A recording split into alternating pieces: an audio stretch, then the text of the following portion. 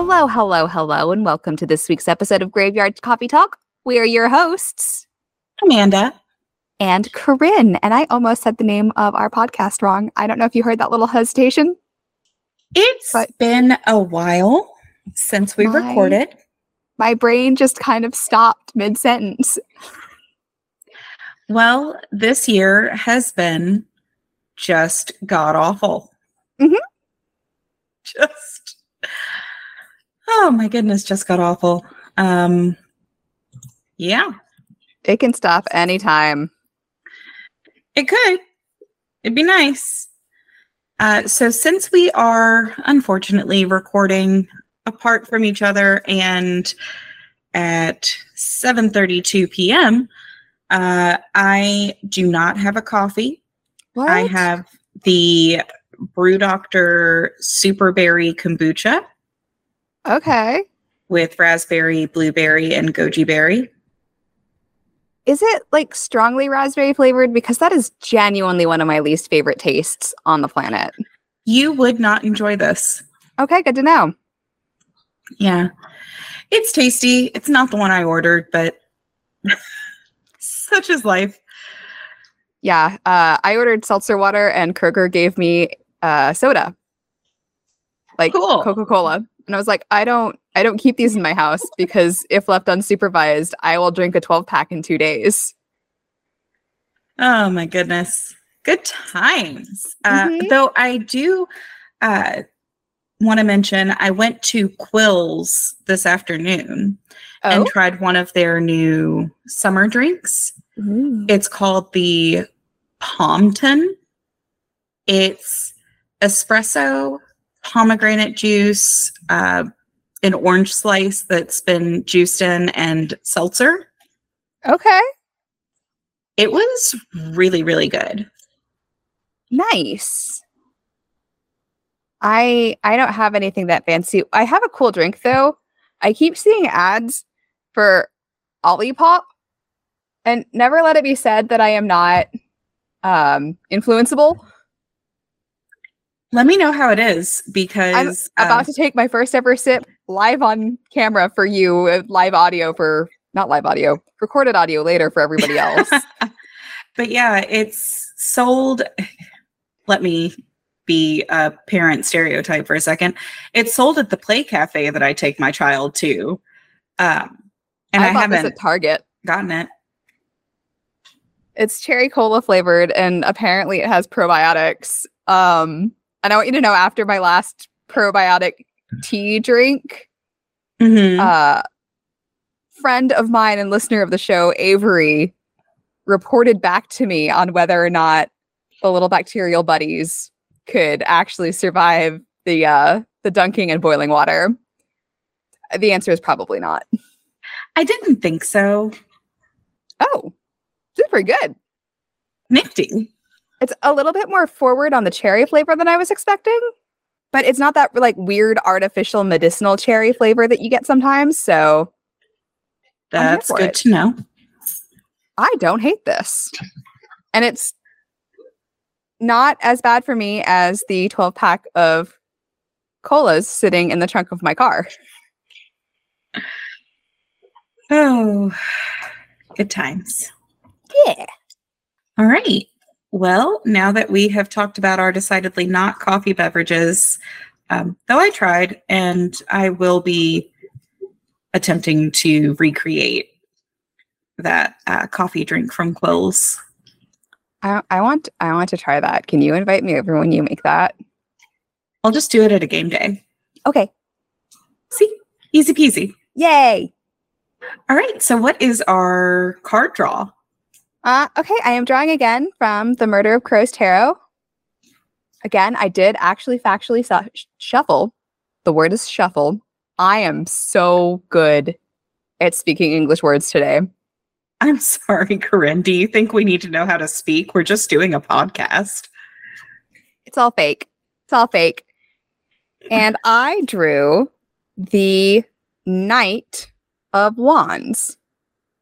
Okay. I don't know if you can see it because I think my camera froze. Your camera did in fact freeze. I cannot see it. I take your word for it. None of us can see it. I am getting the experience that our listeners get right exciting. now. I can see how it froze on me and I look like a moron, so that's great. You do not look like a moron. Anyway, this is inspiring people to look beyond their comfort zone and seek that joy of discovery, which is a really heartening message as we go into the second half of what has been a really crap year. Yeah,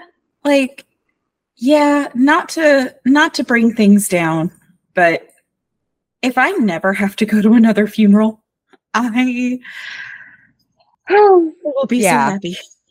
Yeah. But no, I was like, okay, I like this card. Thank you, Murder of Crows Tarot deck, for being nice to me for once and not. I told you it's a nice deck. This is the first time I bought this deck a year ago. This is the first time it's been nice to me in more than 365 days.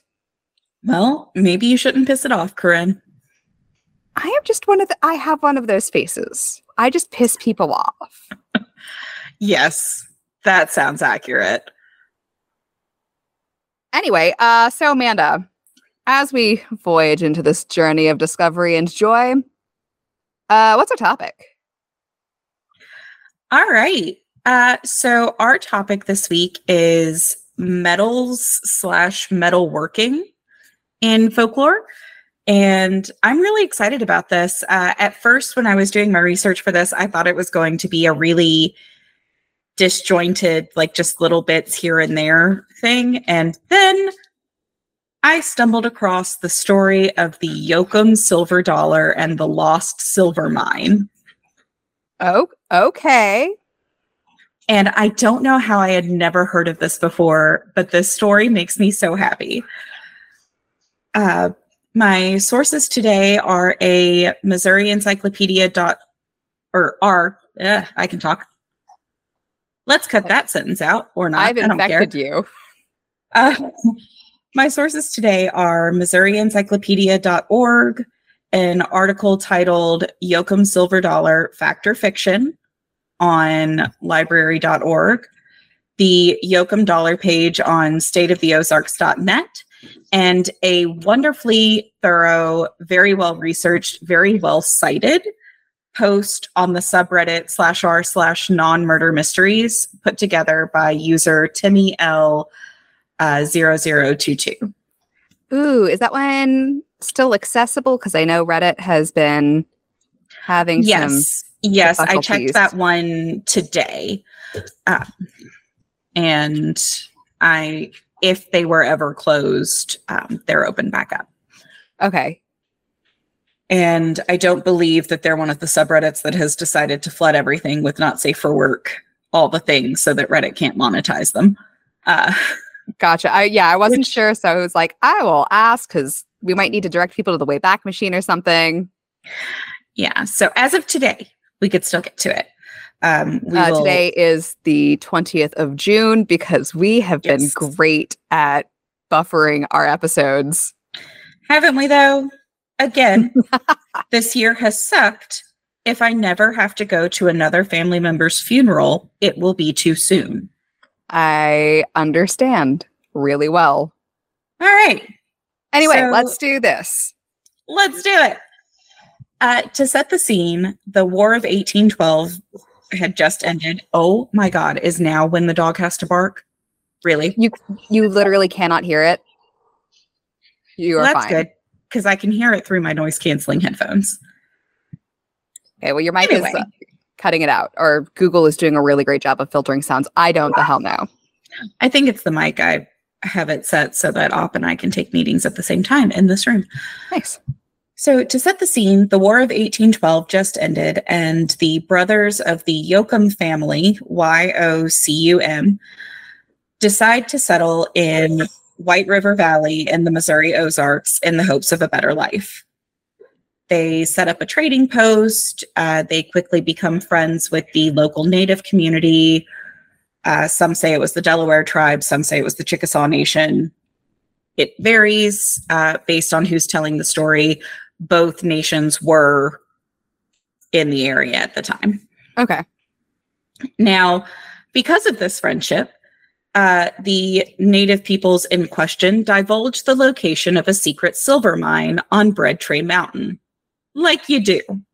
Yeah, I definitely would just tell colonizers where to find the really nice shit. Right? Right. What could go wrong? So before we move on to what the Yoakum brothers then decide to do, let's rewind a bit to the story surrounding the history of the mine that for sure totally exists. Definitely. One story says that a group of Spanish colonizers traveled north and found the mine in the late 1500s before being chased away by the local native peoples. Okay. Another states that the Chickasaw Nation discovered the mine and used the silver within when trading with the English and European settlers. Okay.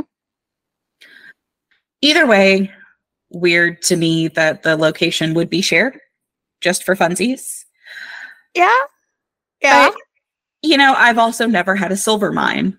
So who's to say what I would or wouldn't do? I've gone panning for gold as a kid. I have as well. I've gone to the fun gemstone sift things. Oh, I was on a river in Colorado. And they just... Oh, no. Yeah. I Yeah. was not that cool. I'm talking about the just No, you're talking about the really systems. Awesome things that are great. I just had family in Colorado when I was a kid, so... Right. Spoiled. So the Yoakum brothers decided to take advantage of the mine and start minting their own silver coins, the Yoakum silver dollar. Great. I cannot see any possible reasons why that would be a bad idea. Right? And also, now you all know why Branson, Missouri is called the Silver Dollar City. I didn't know it was called that in the first place.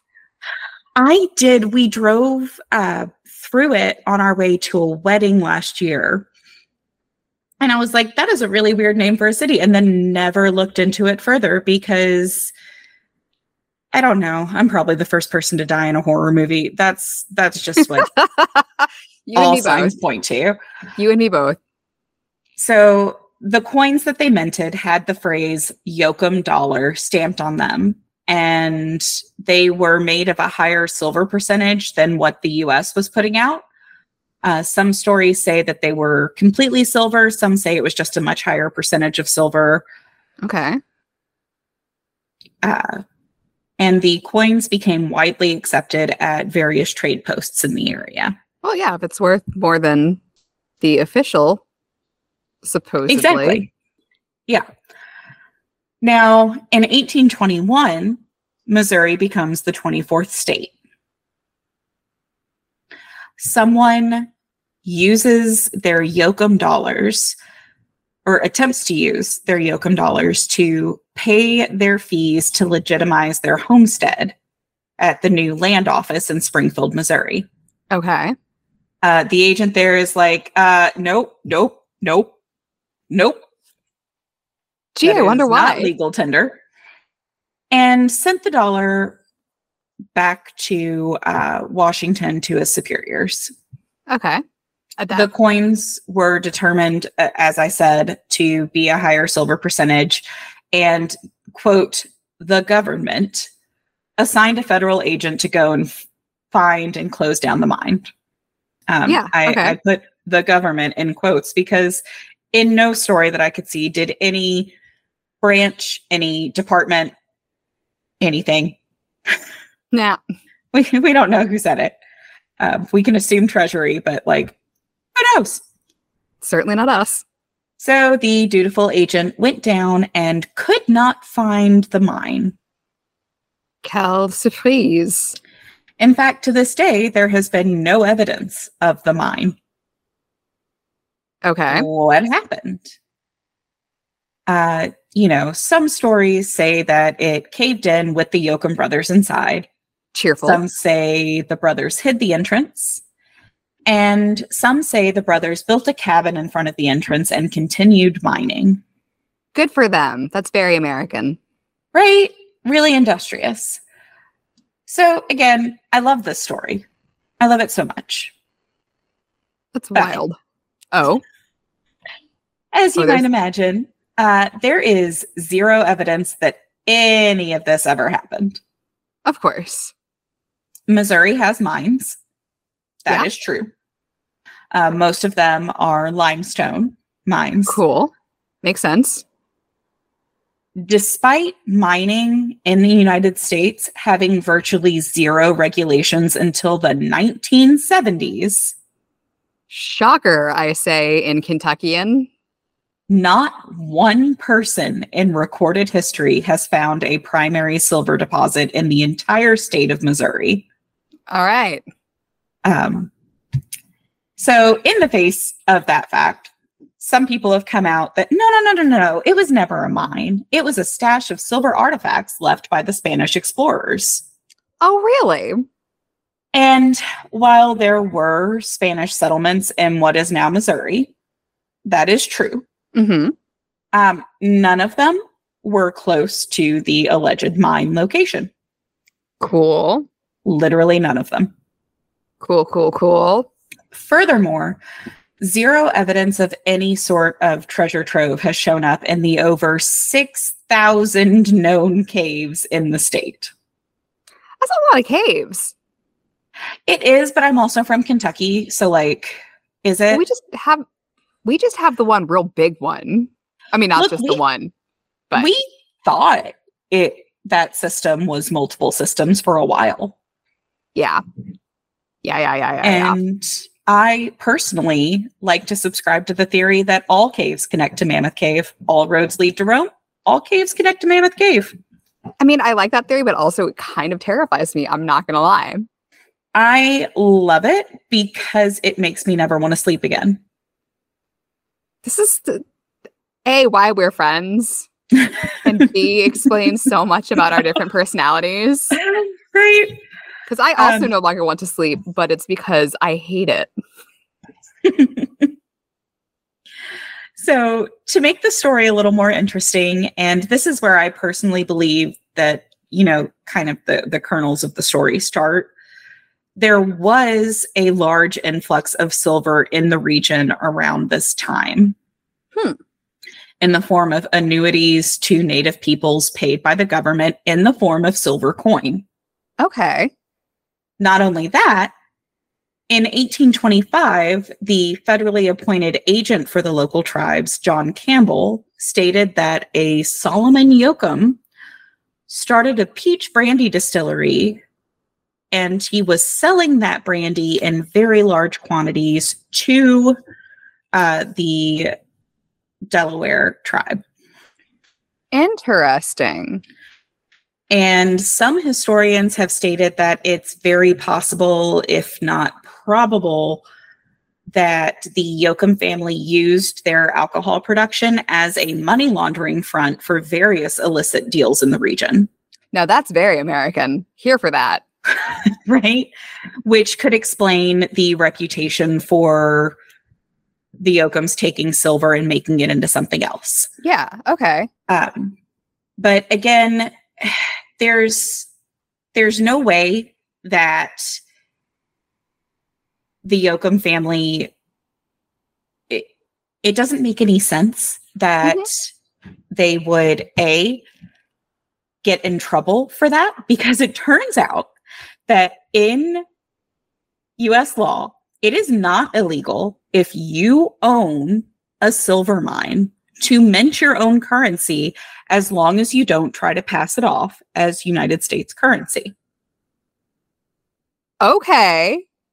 The only stipulation against minting your own currency is you're not allowed to melt down US currency in order to get the raw materials. Wild. Okay. So clearly a silver coin that came from somebody's personal silver mine that had Yoakum dollar printed on it wouldn't have actually been illegal. Huh. Amanda, I have a wild new side hustle for us. I'm sorry, Corinne. Where have you been hiding your precious stone? In the basement. It's in the creepy Jesus cellar. That's Corinne. Yes. You don't have a mine, you have another carbon monoxide leak. We've talked about this. And, despite what I've mentioned here, several people throughout history, just all throughout the early 1900s claimed to be in possession of a Yoakum silver dollar, though no one has been able to produce the coin for verification. Okay. Including the living descendants of the Yoakum family. Yeah, you think they would have kept a couple of those around? You'd think if you're going to claim that you have it or that, grandpa had it, you might have a picture, something. I mean, hell, we still have Confederate dollars from my however many great grandfather who was in the Confederate Army. I did not know that. Mm-hmm. They were at my grandma's house. I don't know who has them now. Probably my uncle. That sounds right. That was not a slight towards your uncle. Oh, well, if my Uncle Chuck were still alive, they would have absolutely gone to him because he was an absolute nut about the Civil War. So. But yeah, that's my segment. I had never heard about that before. That's cool. And I thought it was really cool. That's super cool. Amanda, my research, as is perhaps typical of me these days, went on a journey. Uh-huh. So you and our listeners might remember in our episode on were animals, I talked about the were hyenas in Ethiopia and in a few other East African countries. Yes. And one of the articles that I referenced there was Ethiopian evil eye belief and the magical symbolism of ironworking. So clearly I needed to go back to that. Obviously. In the 2003 paper, Niall Finneran talks extensively about the superstitions that metalworkers... There's a pop-up in front of my notes. Stop it. No! Curse you, technology. So rude. Anyway, he talked extensively about the superstitions that metalworkers and other artisans face as members of a landless social class, where power is often defined by ownership of land and herd animals. So one of those superstitions was defined as the metalworkers and other artisans, who are also referred to as Buddha, B-U-D-A, were capable of casting the evil eye on others, and as such were often given a wide berth. Makes sense. And as it turns out, metal workers are often associated with higher powers, both divine and infernal. Folklore Thursday has an article from 2017 titled Folklore, Iron Lore, the Magical Power of Blacksmiths and Their Enduring Stories, that points out as well in Africa that blacksmiths are often reviled in Kenya, but in Nigeria, they're in a social category more akin to priests and healers. Interesting. So there's a lot of dichotomy of, if you are a metalworker, you clearly made some sort of deal with some divine power to have your skills. And whether that is some malevolent force or not is kind of up in the air.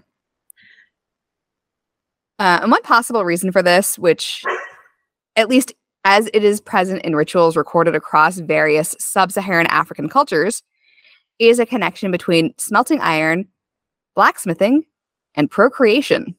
I'm sorry.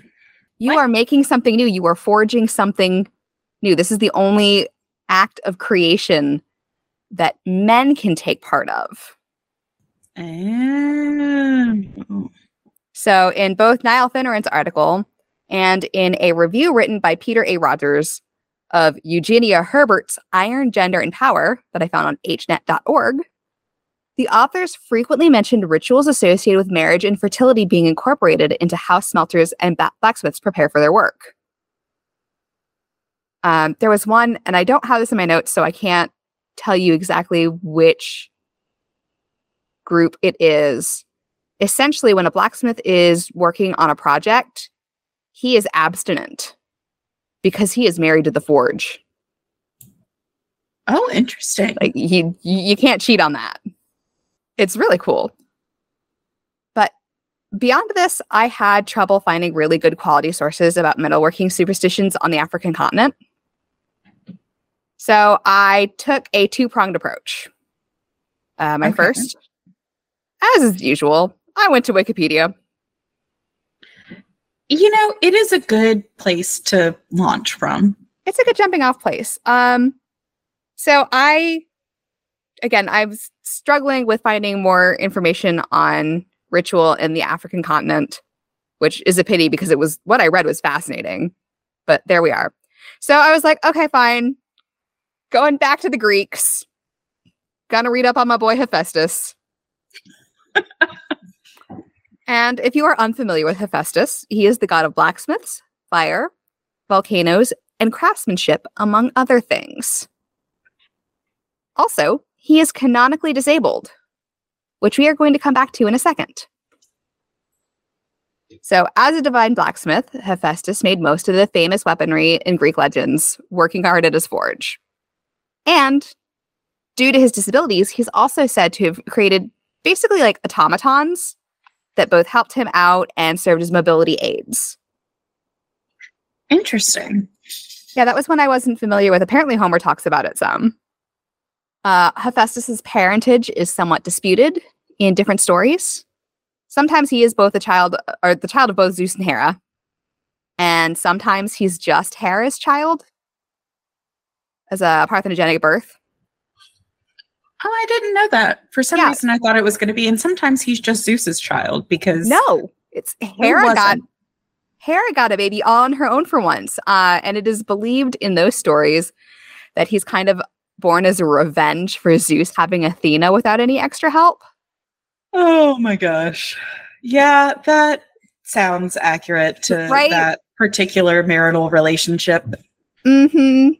And as a side note, Hephaestus and Athena are usually allies with one another, which I find very refreshing given the state of all the sibling rivalries in Greek mythology. Yeah.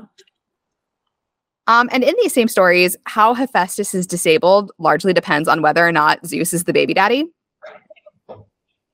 In some stories, especially when Zeus is his father, he was born disabled. So Hera yeets him off Mount Olympus because he's not perfect. Hera's really trying to win Mom of the Year. Yeah. Working real hard on that.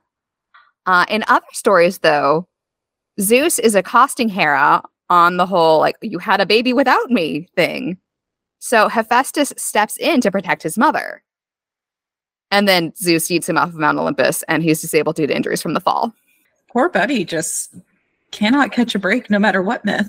He cannot. However, it's also believed, though Wikipedia did not cite any good mythology scholarship to support this, which, boo, that the reason, or part of the reason anyway, that Hephaestus is depicted as disabled is because many Bronze Age metalworkers ended up disabled themselves. As is reported in the British Journal of Industrial Medicine's possible toxic metal exposure of prehistoric bronze workers, when working with bronze, metal workers would add arsenic, lead, and mercury to the bronze to create stronger material. What do those things have in common? They're not great for humans. They are highly toxic. Yeah. And can cause things like paralysis. And our boy Hephaestus couldn't walk well. That's why he had his mobility aids. That makes a lot of sense. Right? But this mention of the Bronze Age brings me to my final bit of this extremely meandering segment. Oh my goodness, you were not kidding the other day when you texted me and said, we're going on a journey. Yes. As I put this together, I was like, this didn't go where I thought it went. And I bet you can't guess where we're going next. So, in that same Folklore Thursday article that I mentioned earlier, I saw a very tantalizing mention of the oldest known fairy tale. Uh-huh. And it's hyperlinked. I click on it. That takes me to a Tor.com article from 2016, which summarized, and in an extremely understandable way, a paper published in the Royal Society of Open Science, in which authors Sara Graça da Silva and Jamshid J. Tarani, I can talk, wrote in a paper called Comparative Phylogenetic Analyses Uncover the Ancient Roots of Indo-European Folktales. And this is a highly technical article. I had to do a lot of vocab lookup. But it's an analysis of how they traced the spread of fairy tales through time, geography, and culture. Again, super difficult for me to work through because I just don't have that academic background. Right. But again, Tor's article, is this one of mankind's oldest fairy tales, is much more accessible. So, a lot of words to say that Da Silva and Tarani's research points to a very specific fairy tale that dates back to the Bronze Age. And that fairy tale is known today as The Blacksmith and the Devil. I don't think I know that one. It's not one I was familiar with either. Brief summary, and I will make sure that I have a link to a version of the story in my notes. The blacksmith is approached by the devil, who makes a deal with him. He's, gonna win the blacksmith's soul like he do.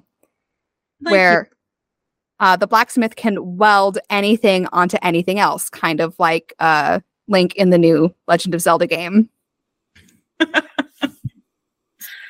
And the blacksmith, being rather cleverer than the average bear, welds the devil to something. I don't remember what. And is basically like, yeah, I'm not going to free you until you promise you're not stealing my soul. Oh, smart. Right? So yeah. But smart. Yeah, metalworking. We have been telling stories and creating ritual around it for a long ass time. And that's my research. That was fun. I liked the way everything ended up, everything ended up interconnecting with one another, which was really cool for me. Yeah. But after I looked up the word phylogenetic, because I didn't know that word, it turns out I actually did know what they were talking about. I just didn't know that was what it was called. And it's like there's maps of different, like, in biology, it's like species and how they separate along common ancestors. Mm-hmm. And now I keep seeing that word. That's a weird word to keep seeing. I have a friend who's studying evolutionary biology. Mm-hmm. And I hang out in the weird parts of Tumblr. So I just love that we have a podcast where you regularly admit to still being on Tumblr. Listen, I have to have my vices, okay? It's fine. Well, this was, I always feel like, oh no, we did a really short episode, and then you tell me the time, and I'm like, oh, nope. This is going to net us in the solid 30 minutes range. So I'm not concerned. Yeah. Sorry, folks. You got 30 minutes of us. Ugh. Hope you enjoy it. I hope you had fun. We certainly did, but sometimes I feel like it's at your expense. Yes. All right. Well, this was a great topic. I'm pretty sure this is one of the topics that you suggested. Yes, it's because of that stupid Ethiopian evil eye belief article. Yeah. No, I'm glad you did though, because I had a lot of fun. It was super, super great. I loved your story. I am gonna have to look that up myself because that's super cool. Yeah, it was a blast. Well, all right, everyone. Thank you for listening. Thank you so much for being patient with us when it comes to new episodes coming out this year. I know we've missed a couple. Just again, this year has kind of sucked. Yeah. It started off on the wrong foot too, because that second week of January just snuck up on us. Yeah. Like, I don't understand how linear time works anymore. Does it work anymore? Did it ever? I spent all of 8th grade thinking it was a Tuesday. Oh, I can't tell if that's better or worse than me spending all of sophomore year with someone who I thought was one of my best friends, always addressing me as "Hey you," because she had completely forgotten my name over the summer. Oh God, what's wrong with us? Besides the obvious. All right. Well, thank you guys again. Sweet dreams and caffeinated nightmares, everyone. Good night. Thank you for listening to Graveyard Coffee Talk. Our theme music is Pretty Little Dead Girls by Shannon McGuire, copyright 2006 and used with permission. Our cover art is by Kyle Welsh. If you want to keep the chat going, please visit our website at graveyardcoffeetalk.com for transcripts, episode notes, and more. Follow us on Instagram at Graveyard Coffee Talk Pod or on Twitter at Talk Graveyard. About 2 years later, the storm is started. They say she's out there.